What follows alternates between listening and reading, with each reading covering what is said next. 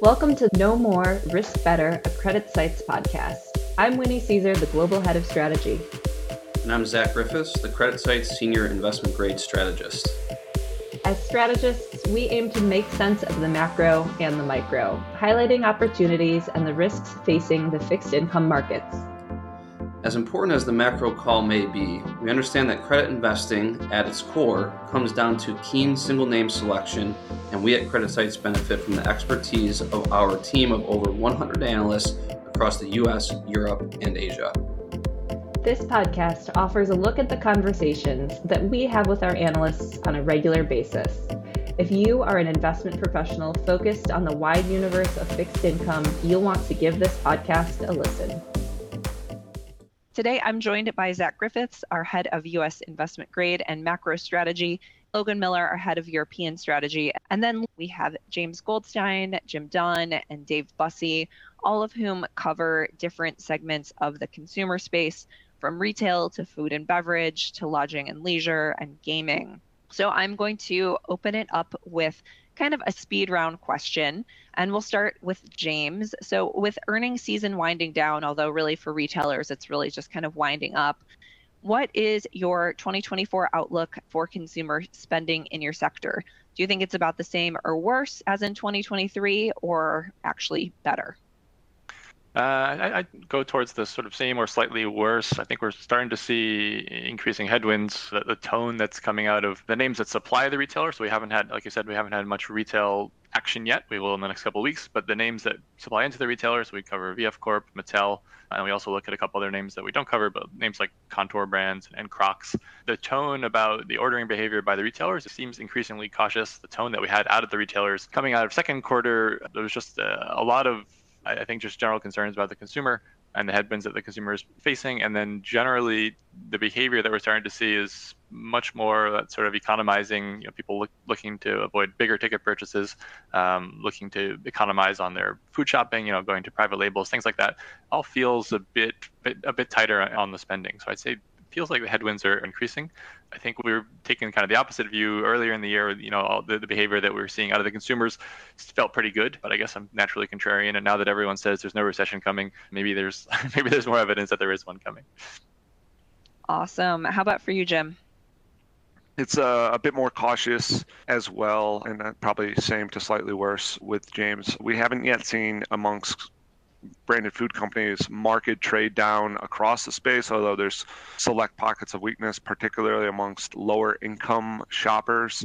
That's been highlighted by more companies this time around out of the latest earnings compared to 2Q earnings. That's changing in shopping patterns, so more towards bulk stores and discount stores and frequency and size of basket.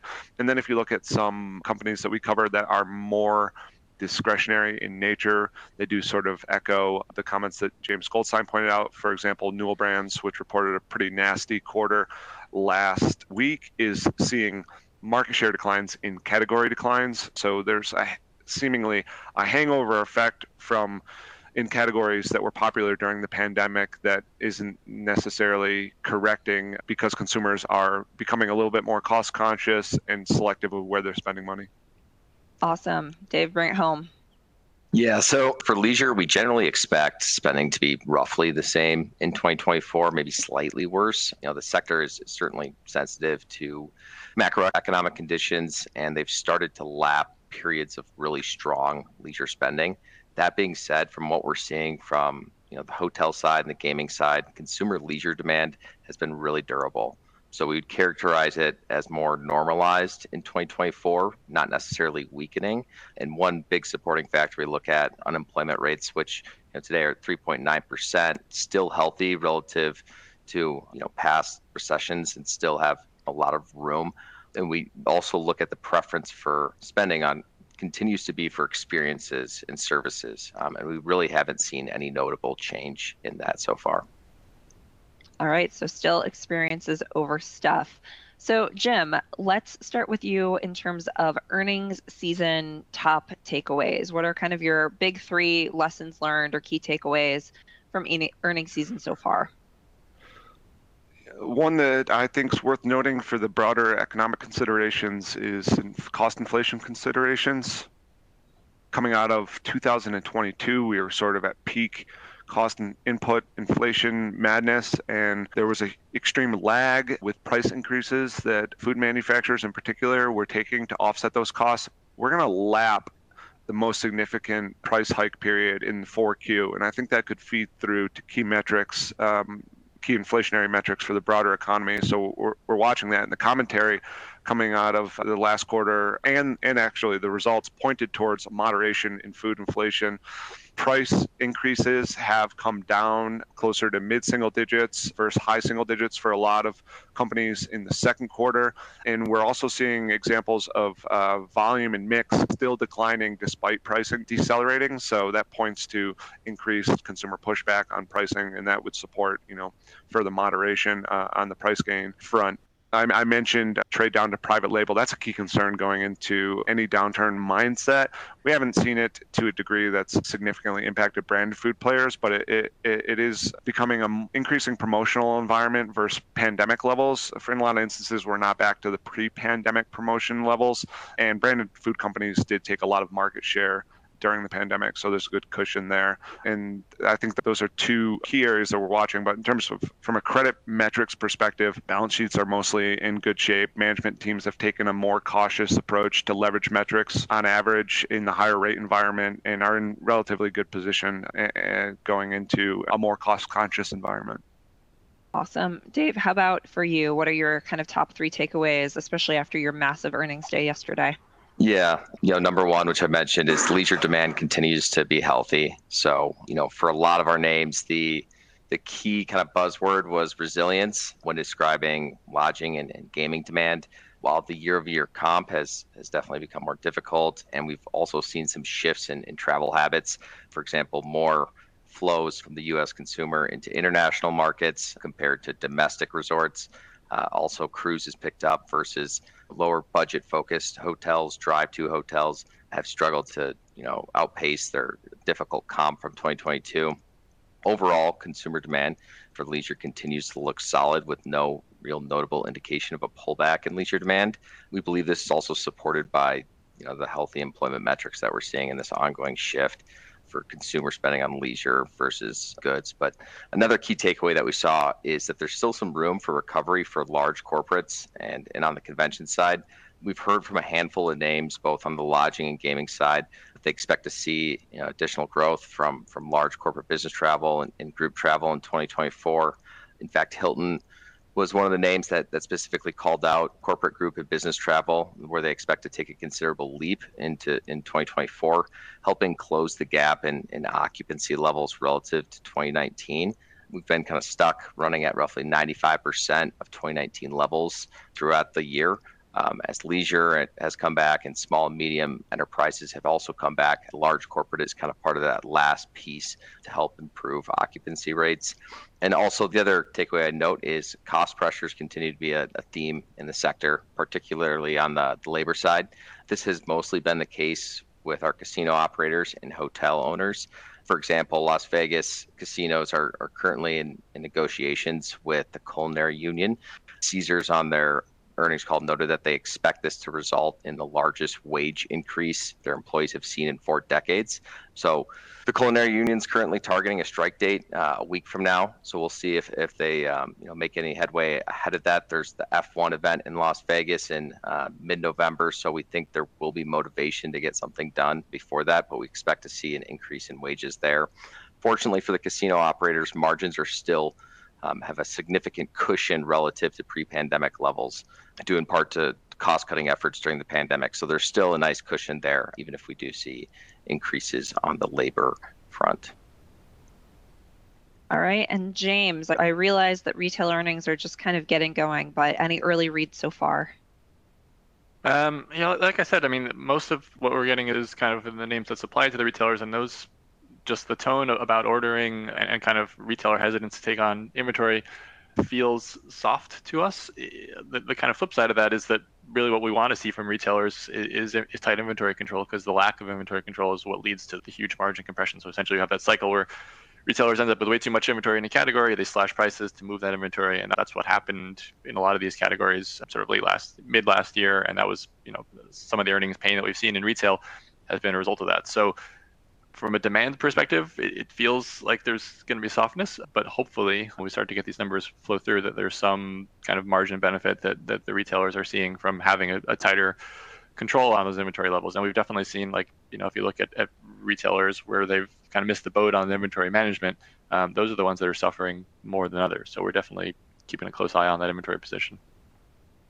I think that's a great segue, James. I wanted to ask you about your outlook for holiday season and spending. It sounds like maybe looking for a little bit of demand softness, but as we are in November, I've already seen Christmas decorations up at Lowe's. What are you expecting for the holiday season? Do we think it remains robust, or are we going to finally see a little bit of a slowdown after really robust spending that we've seen over the past couple of quarters?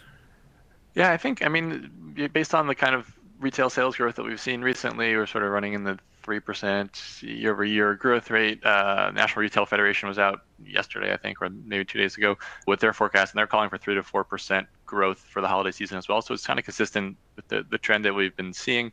As you note, I mean, we're coming off of 2 to 3 really good years of growth. So 2020, we had 9% growth. 2021, we had almost 13% growth. And 2022, we had about mid 5% growth. So the ability to pull off a 3 to 4% growth figure is respectable, I think, in a lot of ways. Obviously, some of that's going to be inflation driven, right? You've got some inflation you may not have unit growth, but you may get some growth just with inflation over the last year. But it definitely feels like it's a tapering situation, right? So it's not calling for a collapse, but some more normalization in growth. I mean, if you look at 2019, the holiday season grew 3.8%. So we're kind of getting back to 2019 levels, kind of back to some normalization of the growth and getting past that unusual spur of spending that we had across the consumer retail space during the pandemic.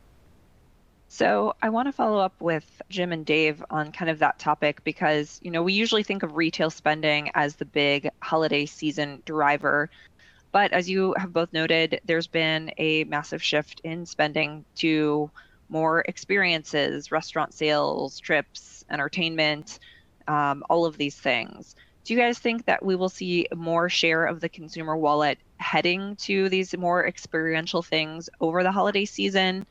Or how are you kind of thinking about the mix going forward? Yeah, I can start there. Though we don't generally expect a notable shift in consumer spending on lodging during the holiday season. Historically, looking at lodging, revenue per available room, RevPAR, is the lowest during the holiday period, which partly reflects a slowdown in business travel as well as time spent with families, less time in hotels. We also recently heard from Host Hotels, who's a hotel owner with meaningful exposure in U.S. resort properties, that revenues on the books for the Christmas holiday season is roughly flat year over year. For gaming in the traditional casino side, we generally expect that to remain stable as well. We would note online sports books should benefit from not the holidays, but a nice offering of different sports betting opportunities on the NBA, NFL, and NHL. That said, overall, pretty stable. We don't expect to see a meaningful shift during the holiday season, but I can kick it over to Jim to speak on cruise sector and restaurants. Yeah, I think a couple things just to note in terms of what's going on with the cruise is that the booking curve goes out to 2024 and remains strong and continues to build. So absolutely no indication of slowdown in cruise, both in terms of forward bookings and onboard spending. And that covers up and down income tiers. And then from a restaurant perspective, there has been an interesting development in a slowdown in casual dining, sort of to the benefit of fast casual and fast food broadly. That's been the only pocket of weakness that we've seen recently, and I think the expectations of that's likely going to continue through year end, but that's more your sort of middle bracket of restaurant categories. But in terms of any shift away from experiences, it's not our expectation. In fact, coming out the end of the summer, there was at least one food manufacturer that noted changing in shopping habits to continue to support spending on experiences. So we've seen it continue to disrupt other categories while consumers continue to prioritize spending on services and experiences. Thanks, guys. I want to follow up with a question from the audience on the gaming sector. The question is that Boyd Gaming and Caesars posted awful Q3 results. Are these idiosyncratic issues? How representative are they of leisure and the consumer more broadly? Yeah, it's a good question. So Boyd was the first to report. They did see some softness in unrated play, which is essentially their non-core customers, customers that aren't on their loyalty-based program. A lot of that's been attributed to, that excess savings from government stimulus starting to fall off. So there's been more volatility with unrated play. But on the positive side, their core customers continue to look strong across regions. They noted that they still don't really see a ton of softening. There's, property softening in certain locations, partly due to competition. We think partly the reason that, they had such a bad print in terms of stock performance that day was on the cost side, where they saw higher labor costs and some impacts there. For Caesars, they also have a regional portfolio. Their regional portfolio looked pretty solid as well during that period. Again, unrated volatility from players that aren't in their loyalty program, but the core players continue to remain strong. And then Las Vegas had a record print, and we actually saw EBITDA beat the consensus estimate.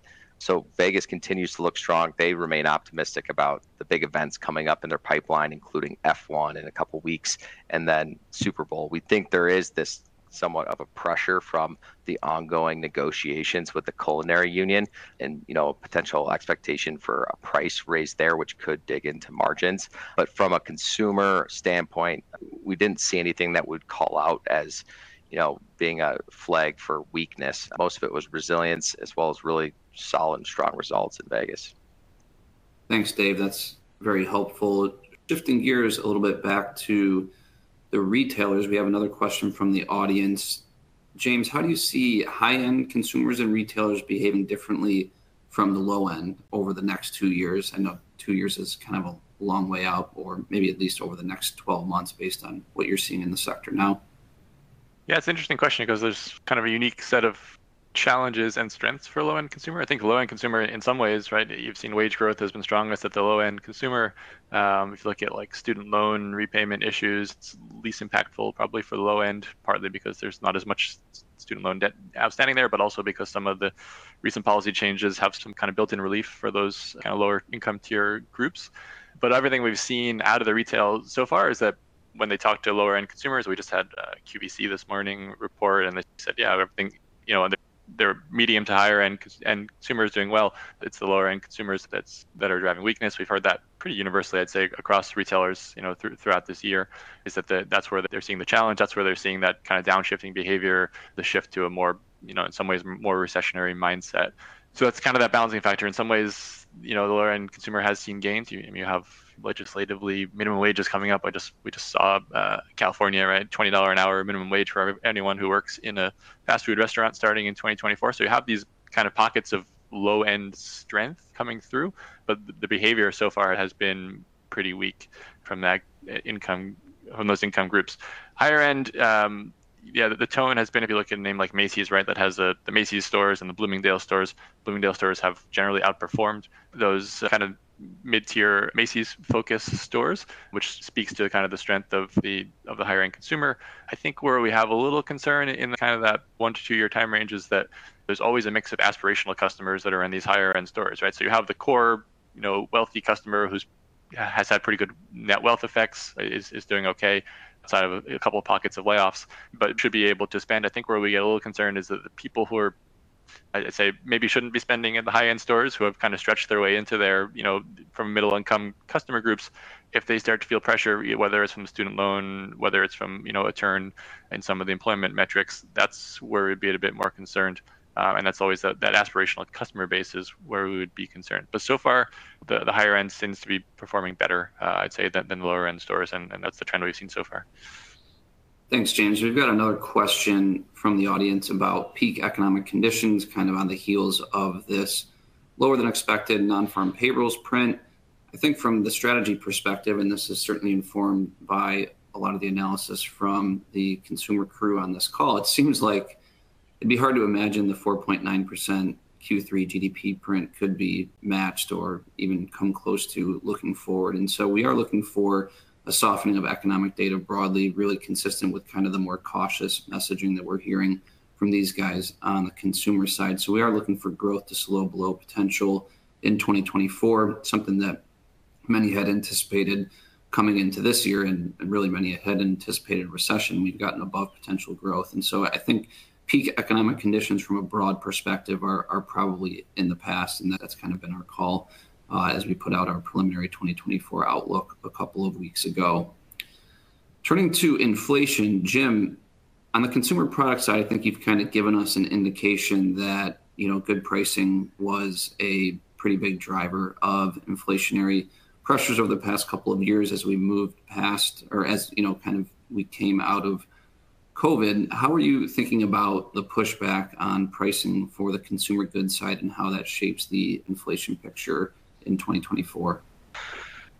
Food companies, by and large, and I speak to food companies specifically because food inflation is so important for the consumer, by and large want to hold on to pricing as much as possible, but they want to have a balanced approach to both price and volume increases, and they're not there yet. They seem to be moving towards normalization, and as I said earlier, I expect that to come more into play in the fourth quarter.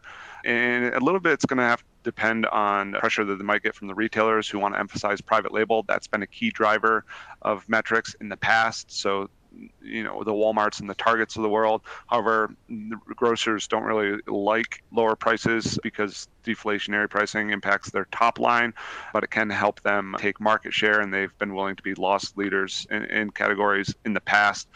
So as we wrap up 2023, I think you continue to see deceleration in price increases from mid-single digits, maybe down to towards low single digits. And then looking out to 2024, we wouldn't expect deflation necessarily, probably continued disinflation, because, as I said, it is good for the margin for food companies to continue to grow prices. And in some instances, they're continuing to call out cost inflation, although it's largely labor at this point because supply chain headwinds have worked themselves out. So our outlook for next year would be further moderation in price increases and more of a balance between mix and volume growth. So, Jim, I'm going to follow up with you because we have a couple of questions related to GLP-1s. We're actually going to record a podcast next week with the healthcare and insurance and special sits team who cover Weight Watchers on GLP-1s from a more kind of healthcare access and impact standpoint, and then do a follow-up podcast with Jim and Miriam, who's our Euro consumer senior analyst, on the impact from GLP-1s on food and beverage. So, Jim, let's front run that podcast. Any early thoughts on the potential impact from GLP-1 weight loss drugs? Are we expecting that it is the end of days for Hostess and the delicious snack food industry, or is this getting way overblown? No early reads in terms of showing up in results. It's too early. Management teams have downplayed the overall impact. And a couple of points to note that I'm sure we'll dive into deeper next week are: one, the cost of the treatment; two, the retention of people who start the treatment, whether they continue to do it, concerns around long-term side effects, etc. The industry is not static. There's an ability to adapt, but by and large, when asked the question, as many companies have been, they've said it's too early to tell. They're monitoring it, and no expectations from the management level of it completely disrupting the industry, as may be indicated by some headlines in the media. All right. So we will be. Go ahead, James. I was just on I think one of the widely cited headlines is this stat from Walmart where they said Walmart has a pharmacy, so they know a specific customer base that's on the GLP-1 treatments, and then they sort of looked at their spending on food categories, and they said they saw a slight decline in spending in those categories. But I think obviously the market is kind of running with that and saying, this is the end of food spending. Probably a stretch. I think there was a little bit of follow-up reporting was interesting that they said, I think customers who are on the GLPs actually, in some outside of just food, spent more, oddly, or I guess they were spending in part on other treatments to offset the side effects, like gastric side effects of GLP-1. So it seems like I think the market's probably overblown on this, the end of spending related to GLP-1s at this point, but we'll see. It's definitely an interesting and very timely topic right now. So we'll all be looking into it a bit more closely. So James, I'm going to stick with you on the retail side of things. We did see some kind of punchy retail sales data. What do you make of that data more broadly, especially when we consider some of the commentary from retailers and suppliers and the broader inflationary environment? Like, how are consumers still keeping up this robust pace of spending? Well, we need to see more kind of promotional. I feel like I'm getting more emails lately with discounts from retailers. What do you think? Yeah, I mean, the promotion question definitely we're headed back a bit towards, the old days of promotion. There was that period, obviously, sort of 2021, where, retailers had this kind of sob story of supply chain weakness and saying, listen, if it's on the shelf today, you should buy it because it may not be there tomorrow. That's gone, right? We've gone through that. The supply chains have tightened up, and the availability is not an issue anymore.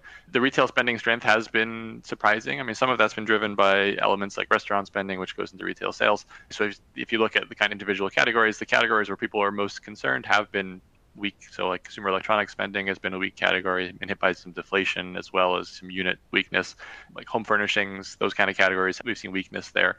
So it's kind of the other categories, apparel as well has been fairly weak. It's kind of some of these other categories that are providing a bit of cover for that overall. So to explain why these retailers are speaking about weakness, but the retail sales numbers coming in a bit stronger. I think that's the factor there. In terms of what's helping this consumer spend, I mean, I think the employment situation remains the core element there. The job situation is still great. You're still getting some wage growth, and that's been supportive. And then there's always that question, which seems increasingly hard to identify, is whether there's still excess savings rather, on the consumer balance sheet. And that, it seems like there is still some, and that's still supportive. And I think there's been a little bit of philosophy change, from some consumers at least, of like, well, if I have it, I'm going to spend it. I've lived through a pandemic, and this is my chance to shine, I guess, as a consumer. I'm not sure. So I think that there's a bit of that element that's still playing through. Turning to Jim and Dave on the services inflation side, that's certainly been fairly sticky. I think we're starting to see signs of that coming off. And from what I'm hearing so far in this call, perhaps a little bit more caution in terms of guidance, but forward booking and some of these aggregate levels look pretty good. So how do you think about that in terms of demand pushing inflation on the services side going forward? Yeah, I can start on kind of the hotel side and what we're seeing. So on a year-over-year basis, we've already started to see some normalization in hotel rate growth. Really, since early summer, year-over-year rate growth has been pacing around 2 to 3% versus 2022 levels. So we expect this kind of normalization will continue into 2024, just given some of the resilience we're seeing on the leisure side. One thing I would call out in terms of midweek rates and how we think about that, like I said earlier, a lot of companies, a lot of hotel managers are expecting a recovery for the large corporate business traveler, as well as increased group and kind of convention business. So that should help provide, some support to pricing power for midweek stays at hotels. But again, that doesn't impact the consumer as much because the consumer typically travels on, the shoulder to weekend days, Thursdays through Sunday. So we do think that, there is some sustainability in terms of pricing power, but more normalization going forward. And no let up in the cruise market. In fact, price increases lagged the hotel market broadly during and since the pandemic. Hotels can more or less price inflation overnight. The cruise booking curve gets put in place a little bit further out, and it takes time to get pricing through. But in fact, prior to the pandemic, relative value in cruise vacations was well below hotels and land-based alternatives, and that gap has widened because of the increase in hotel rates primarily and the slower rate of growth for cruises. So if you look prior to pandemic, we're higher for the cruise industry on a pricing basis than we were pre-pandemic, but the expectation is for further growth in rates and yields in 2024 to further close that gap to land-based alternatives, and the demand is there to support it. And we don't have our airlines analyst on the line, but I think leisure demand supporting rates for airlines is similar in a lot of ways when you look at capacity and demand for higher ticketed fares. Awesome. So let's shift the conversation. We are kind of getting back to the top of the hour. Let's wind it down with some thoughts on M&A in the consumer space, because we have seen some moving pieces lately. We have the FTC requesting more info from Campbell Soup on its acquisition of Sovos Brands. We have a hotel deal with some pretty nosebleed high leverage points. There's a lot to keep track of overall. So Jim, let's stick with you. Kind of a high-level view of recent M&A and where management teams are headed and what to watch in your sector. Yeah, there's been an increase in M&A interest. First, in terms of deals that have announced, we have two large deals with Campbell Soup and J.M. Smucker. Smucker acquiring Hostess Brands for over $5 billion, and Campbell's acquiring Sovos, maker of Rouse sauces and other products, for just under $3 billion. I think interest in M&A has been prevalent since the end of the pandemic in certain assets. It's become a little bit more attractive for corporates over private equity buyers because of rates. And it does feel like maybe if rates were to come down a little bit more into 2024, we could see renewed interest. There's not as many large public assets out there that there were in the 2016-17 period, so we're not necessarily expecting a huge wave of mega mergers that we saw in that period.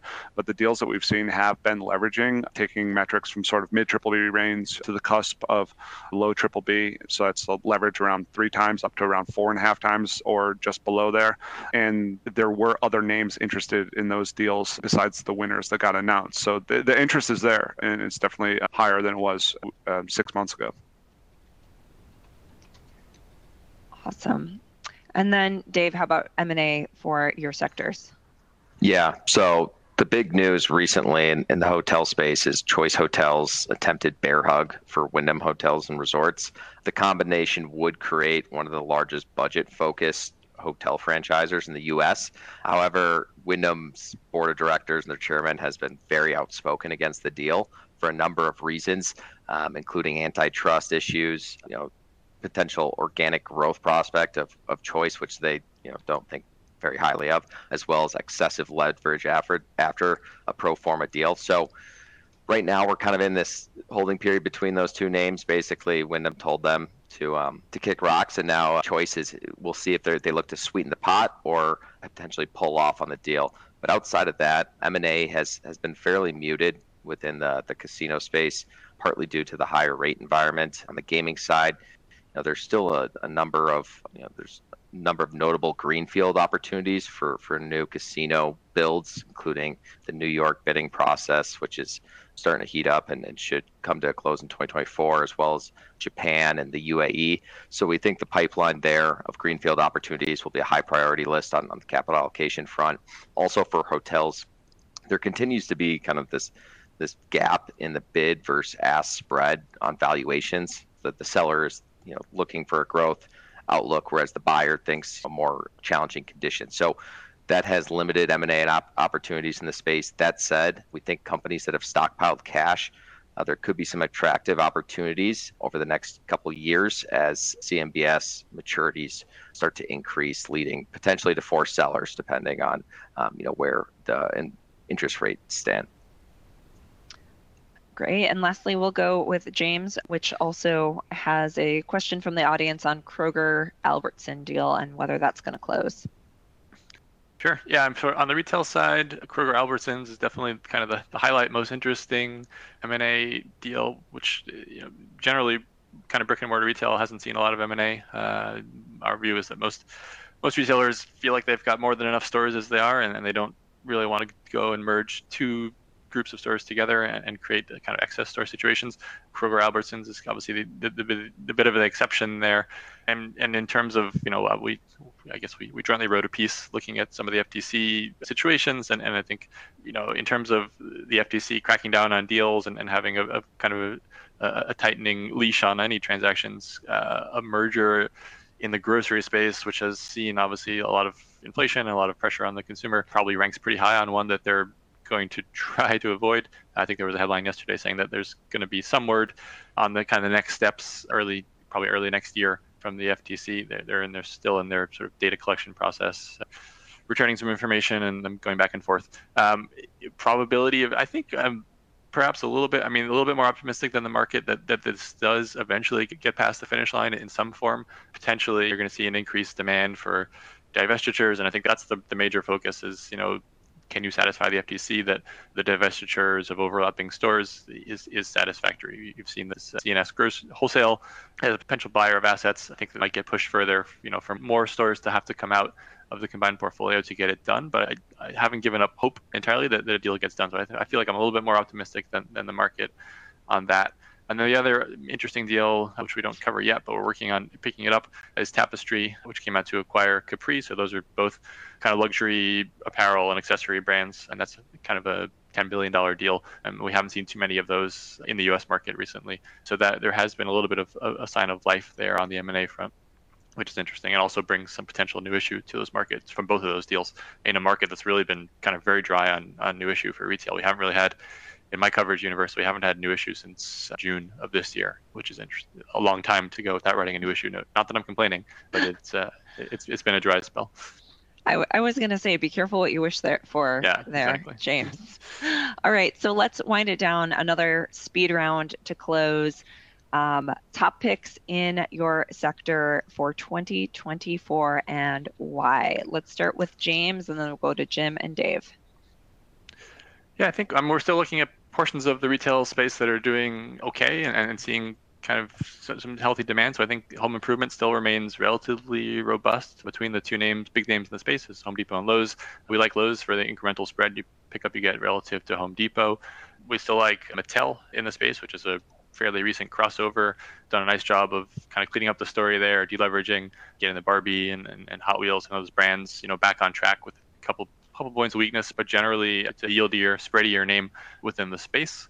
I think there's other names that are kind of getting interesting, but we're not quite there yet. So if we look at Walgreens, it's certainly one that's blown out a lot on the risk of downgrade to high yields. We think that there is a pretty good chance that high yield downgrade does happen, but that potentially post downgrade, that could be an interesting entry point to the name. And then on the high yield side, specifically, we're still hanging in there on Macy's as a name that we like. Has, as I talked earlier about inventory management, they've done a nice job on inventory management. I think that helps ride out some of the kind of the consumer challenges. And yeah, so I'd highlight those as a couple interesting ones. Awesome. Jim, you want to go next? Sure. For investment grade consumer goods, a couple names we'd like to highlight. In the mid triple B space, we still have a positive view on Kraft Heinz. It's shifted more firmly into mid triple B credit metrics. It's an attractive way, in our view, to pick up spread relative to some higher quality names like Mondelez or General Mills. We think there's going to be opportunity to get involved in the names that have announced M&A, as I discussed earlier, Campbell's and J.M. Smucker. Smucker has come to market with their funding in the bond market portion for that deal, but we've been hesitant to get in. We just sort of want to see how the most recent period of results for the assets being acquired, Hostess, play out in the next week or so. We've heard some rumblings about volume weakness there, so it might be a more attractive opportunity there. But we're constructive on the ability to reduce leverage. The time frame to get to the ultimate target might just take a little bit longer than management has portrayed, so we want to make sure investors are getting compensated there. So it's a name we're watching and could potentially get more involved in. There's some OTC healthcare names that we like. Haleon had a market update yesterday. They're a deleveraging name. There's some opportunities there to get paid more than some higher quality household personal care names like Procter & Gamble or Colgate. In the high yield space, in the restaurant space, we're constructive on Restaurant Brands International. It's a secured bond stack. They're in the market this morning. I mentioned earlier that there's been some softness in casual dining, but not showing up in the fast food market, and there's still a goal of deleveraging a little bit in that story. So we're comfortable there. Of course, the biggest, most attractive opportunity in high yield for us remains in the cruise sector, where we favor exposure to Carnival Corp over Royal Caribbean, although we're positive on the sector broadly. Both those names we have identified as early rising star candidates, although it's going to take 2 to 3 years, respectively, for those names to get there, and that's even with considerations of potential slowdown. We get asked a lot about slowdown concerns with those names in particular, but we think there can be softening in demand and without disrupting the recovery, particularly because liquidity is so strong and they've been proactive in terming out maturities over the next couple of years. So cruise and high yield is the most attractive one in our view. All right, Dave, cruise at home for us. Yeah, I'll go quick. So I have two. First in IG, Expedia. Despite concerns around leisure demand, the company continues to have really impressive results. That was recently reflected in their print yesterday with record EBITDA levels. Management remains committed to deleveraging at roughly 2x gross leverage target. They're 4 ticks above that, so we expect to see continued deleveraging on the back of EBITDA growth as well as some potential small debt repayment. We continue to like their incremental spreads at Expedia bonds versus Marriott's and Triple B Index. And then in high yield gaming, we like Caesars Entertainment. They have a nice diversification of exposure with kind of a nice mix between Las Vegas and regional markets. Las Vegas has really been the driver of growth as of late. Regional markets have been mostly resilient, but one of the main reasons we like them is management's plans to allocate all their free cash flow for debt repayment in the near term. So we like kind of that extended deleveraging story, as well as their digital business, which should continue to advance into profitable territory. Extended deleveraging story. Always want what credit investors want to hear. Thank you all for joining us. Thank you much to the consumer team for shipping in, especially during earnings season ahead of the holiday season. I thought this was a super helpful conversation. If anyone has follow-up questions for any of us who presented today, please feel free to reach out to us directly. You can always find us using that Ask an Analyst function on the website. Good luck to everyone in November and enjoy Thanksgiving. That's it for today. CreditSights disclaimer. All price references correspond to the date of this recording. This podcast should not be copied, distributed, or reproduced in whole or in part. Neither CreditSights nor its affiliates makes any representation or warranty as to the accuracy or completeness of any information contained in this podcast. CreditSights is not providing investment, legal, accounting, or tax advice, is not providing research or making any recommendations, nor is CreditSights offering or soliciting any transaction with respect to the purchase or sale of any security. The receipt by this listener of this podcast is not the giving of advice by CreditSights or its affiliates.